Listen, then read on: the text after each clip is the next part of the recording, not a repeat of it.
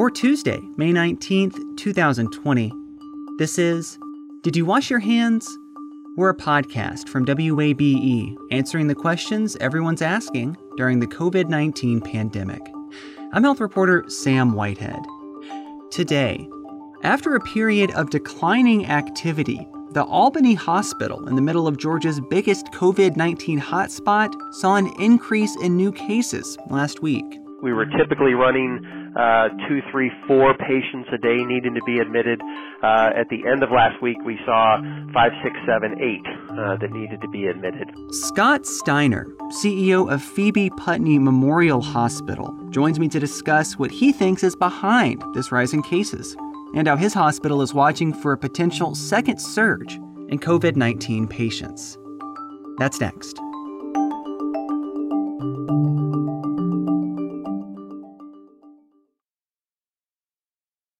You love free, and at Ameris Bank, so do we. That's why we're proud to offer worry-free, hassle-free Ameris Bank free checking. Manage your money your way with convenient access to digital, mobile, and telephone banking, all with no monthly service fee or minimum balance requirements. At Ameris Bank, we're with you. For more information or to open an account, visit our local bankers in person or online at amerisbank.com/free checking. Other fees such as overdraft fees may apply. Ameris Bank, member FDIC, equal housing lender. Hi, it's Terry Gross, the host of Fresh Air. We bring you in-depth, long-form interviews with actors, directors, musicians, authors, journalists, and more. Listen to our Peabody Award-winning Fresh Air podcast from WHYY and NPR.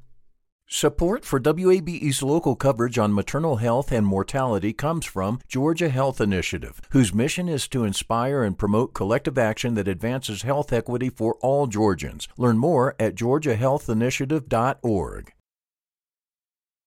Southwest Georgia has been hit harder by the coronavirus than any other part of the state, at least up to now. And much of that care burden has fallen on Phoebe Putney Memorial Hospital in Albany. More than 90 patients have died there from complications from COVID-19. And after a number of days with a declining caseload, this week has brought a bump in the number of people the hospital has been treating with the disease. Here to discuss that and what the hospital has learned so far during this pandemic is Scott Steiner. He is the president and CEO of Phoebe Putney Health Systems. Hi, Scott. Thanks for talking with me. Sam, appreciate the opportunity to continue to talk about what we've got going on in Southwest Georgia and how we're taking great care of our communities. To get us started, you've reported this spike in cases. Talk with me a little bit about what you're seeing and why you think you're seeing it. Yeah. So, what I'd love to be able to tell you is we've got a lot of firm answers. Since this pandemic started, it's day by day. Every day we learn something new. There's often talk about super spreaders when it comes to the coronavirus, and we really think that there's, more importantly, super spreader events. And so for us, we knew Mother's Day, which is about 9 days ago, and the upcoming Memorial Day would be the two opportunities where the shelter-in-place has been lifted for most of the population, people not wearing face masks like they had been. So we knew those two events could be those super spreader events, and people are becoming, they could be contagious 2 to 14 days post-infection, but typically 3 to 5 to 6 days is when people start showing signs and symptoms. And so we knew for Mother's Day it was the end of last week. We did notice Friday and Saturday that we did have a slight increase in the number of patients coming to the hospital that needed to be admitted because of their COVID symptoms. We were typically running 2, 3, 4 patients a day needing to be admitted. At the end of last week, we saw 5, 6, 7, 8 that needed to be admitted. So it's a complex situation, but we have seen a small spike at the end of last week. We're about a week and a half out from Mother's Day, but we're also a number of weeks out from the state of Georgia opening up. Do you think you can attribute it to one of these events like a holiday, or maybe you're just seeing the effects of the more general opening of the state? You just can't. I'd love to be able to tell you and other people this is exactly where you got it, this is who you picked it up from. You can't tell that. But what we have seen since the restrictions have been removed by the governor, we have not seen an uptick. Conversely, we've seen a decrease, a plateauing, a decrease again, a plateauing again. So we haven't seen our admissions spike back up because of what we would contribute to the reopening of hair salons or restaurants. But I can also tell you that's not where people picked it up from. We'd have to have some sophisticated contact tracing to do those things. Not to certainly diminish the effect of a holiday or one of these super spreader events. I mean, the general sense right now is that the real start of this whole problem in Southwest Georgia was two large funerals. So one of these events can really have a large impact on a community for a long period of time. It can be the perfect storm. There was a church here in Georgia that opened up. They had a number of their congregants become positive, and so they closed services back down. I think we're going to continue to see those things. To me, again, it's that super spreader event. But, that's not to say everybody's pumped their gas. Who pumped their gas right before you? And what's on that handle? It's absolutely in our community, and we're going to have to figure out how we live with this. Just as we do influenza and other things, what is our new normal? How do we survive with this? Because it's not going to be zero anytime soon, maybe until we get a vaccine. So how do we live with this in a way that is manageable and is sustainable? What are the leading indicators that you and your staff are watching for that will give you a signal that there is a potential second surge coming? Yeah. Well, we have to have accurate, rapid testing. And unfortunately, there's very few out there. The federal government was talking about the Abbott testing. The Abbott had this fantastic test that was coming out. We don't have the Abbott test, but many others do. It's not so fabulous. I think the sensitivity rate is 60 to 70%. That means 30% of everybody takes the Abbott test. It's wrong. And there was one study, I understand, that showed that up to 50% of the results that returned were false negatives. That you might as well not even test, right? I can't do anything with that, I would tell you. So for us, we're paying attention to the data. That's why the rapid testing is so important. If we have that, we can pay attention to the data. We can really watch for peaks. We're assembling. The state is putting out a team to do tracing. I would tell you we've had a number of volunteer nurses that have retired in our community that said, "Hey, we want to be part of a tracing team. We're gonna do our own education, our own training to see if we can come up with a team of contact tracers that maybe if we have a second surge, we can put this group together and get them up and running very quickly, possibly in partnership with the Department of Public Health. We need to be more responsive. Hospitals are reactionary, right? You have chest pain, you come to the hospital. You're in an accident, you come to the hospital. We've got to flip that model. We have to be more proactive, and we have to be able to go out and partner when possible with public health or others. But we also know there's a lot of pressure. Public health doesn't have the number of tracers that they need. But it all starts with those numbers, Sam. If we don't have good data, reliable data, we will absolutely, we're set up to repeat this. You mentioned hospitals being reactionary, but a big part of what public health does, say, for the flu, is track instances of influenza-like illness, otherwise known as ILI. Do you have any sense of maybe what your hospital is doing for COVID, potentially tracking people with COVID-like illness? What kind of early surveillance of CLI, COVID-like illness, are y'all doing alone in partnership with DPH? Well, we've certainly been in touch with DPH. For the last 2 weeks, we have done our own surveillance on any admitted patient who has a positive test to say what are the commonalities, right? Is it where they work? Is it where they live? What is it? So we can be more proactive. We want it to be in partnership with DPH. It's just DPH is trying to get their hands around this entire state. And, we're hopeful that we will have that partnership and that we can be more proactive in the future, because the hospital's absolutely, Phoebe Putney, and I know the hospital community is absolutely willing to invest and to make this part of our new normal, because it absolutely has to be. And we think of the new normal as a new, better normal. There's a little uncertainty on your part on whether the state will be able to match the investment that you're prepared to make in this surveillance. I'd say today they're challenged. They're being pulled in a million different directions. So while Phoebe Putney has a great idea, we feel like, hey, can you deputize? If we can get 40 retired nurses together and we can train them on how to contact trace, would you deputize them so they can get on the phone and they can start asking questions about, can you tell me where you were yesterday? Can you tell me exactly what stores you went to? We can't ask those questions. That's a violation of folks' rights. But DPH can.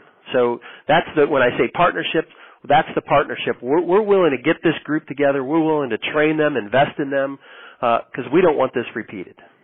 Speaking of investment, Phoebe Putney has received more than $52 million in federal money. This is money from the CARES Act.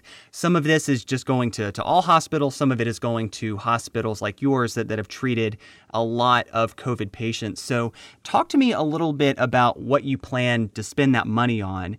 Is it filling holes in your budget that, say, might have existed from ramping down on elective surgeries? Is it covering the cost of patients you've already cared for? Or is it money that's potentially going to go to preparations if you find yourself in the same position again? Sam, it's all the above. We've received a little bit more than $50 million.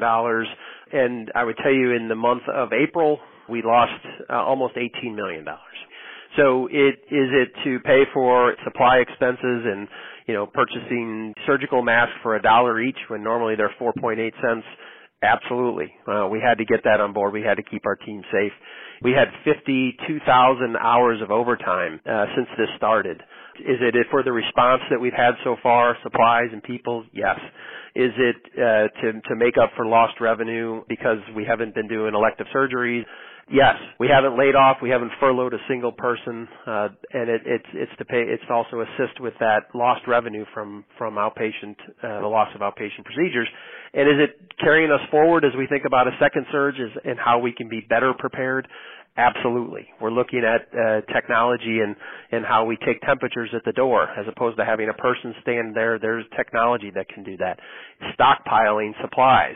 One thing that the last 70 days has taught us is don't count on somebody sending you supplies. We have to make sure we've got what we need. So it will have helped us survive and it have helped us not make other draconian moves, whether it be furloughing people, laying people off, maybe not having some of the supplies and equipment that we need to care for the people of Southwest Georgia. Your hospital has been receiving and caring for patients from a number of different outlying counties surrounding Dougherty, where Albany is.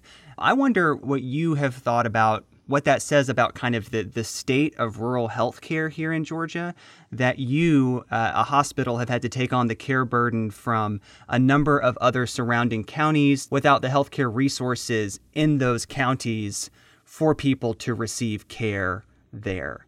What do you make of that? We serve a 41 county area, so we know about rural health care. This has put a big strain on the entire healthcare industry. You would think we were so busy that times would be good, but it's not the best kind of busy that we need. And for the rural healthcare, for rural hospitals, it has severely strained those organizations who they have a predictive model. They have 15 or 20 patients that come into the emergency room, and out of that, 1 or 2 are going to need to be admitted, and they can't take anything that's, maybe many of them don't do surgeries. Many of them don't do a higher level of care. So they then transfer to an organization like Phoebe where we're doing that higher level of care. It has strained and stressed the system. We hope that it doesn't break it, especially from a rural healthcare standpoint. But I can tell you a lot of these rural hospitals, without some of the federal dollars that came through that CARES Act, they would absolutely be shuttered today. They were already on 5, 10, 15 days of cash on hand, and that was a good infusion for them. But like other businesses, that only lasts for so long, and we're all hopeful that we'll be returned back to this new normal, and they can figure those finances out. But the healthcare system is this has been a test for it. We're going to have to see, like the virus. We don't know everything about that virus. It'll take us years to research it, and I think same with the healthcare system. Some will not survive this. There will be some hospital deaths. What is kind of your memory of what things were like at your hospital, really, when things were the worst? And what is your kind of feeling about potentially being back in that place if we do have another surge? It was the week before Easter, And I was watching in the ICU, they have clear doors, and every patient in the unit in this ICU, and remember we went from 3 ICUs to 5 ICUs, 4 of them being all COVID patients. I was watching a team of 7 people trying to flip a patient over who was on a ventilator, and they put them in a prone position because they feel like it's better for the lungs not to always be in the same position. And this patient was obese, and I was just stunned at what it took to flip a patient on their stomach. And so they came out and they were sweating, and that was the 7th patient that they had done. And you could see they were exhausted just physically and probably more so mentally. And they said, hey, we're getting ready to extubate this other patient. She's been here for, I think it was 4 weeks. And she was one of our first one that was vented, but she's ready to come off the vent. Do you want to see it? And so I said, boy, I'd love to. And I watched this elderly woman be extubated when they take that out, that tube out of your throat, and how happy she was. Her chaplain walked into the room, got her family on an iPad so her family could see her, and there wasn't a dry eye in the room. These doctors, these nurses, they needed that one shred of hope because all they had been seeing to that point was death and illness, and that's what has stuck with me more than anything else.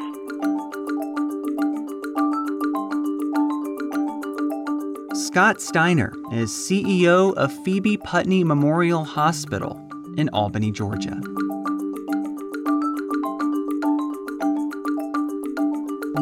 Did You Wash Your Hands is a production of 90.1 WABE Atlanta, where ATL meets NPR. You can reach us with questions, comments, or controversy at washyourhands@wabe.org. You can find all our episodes in your favorite podcast app, where you can also leave us a rating and a review. And you can find more stories on the coronavirus pandemic at wabe.org/coronavirus. If you haven't recently, now might be a good time to go wash your hands. I'm Sam Whitehead. Thanks for listening.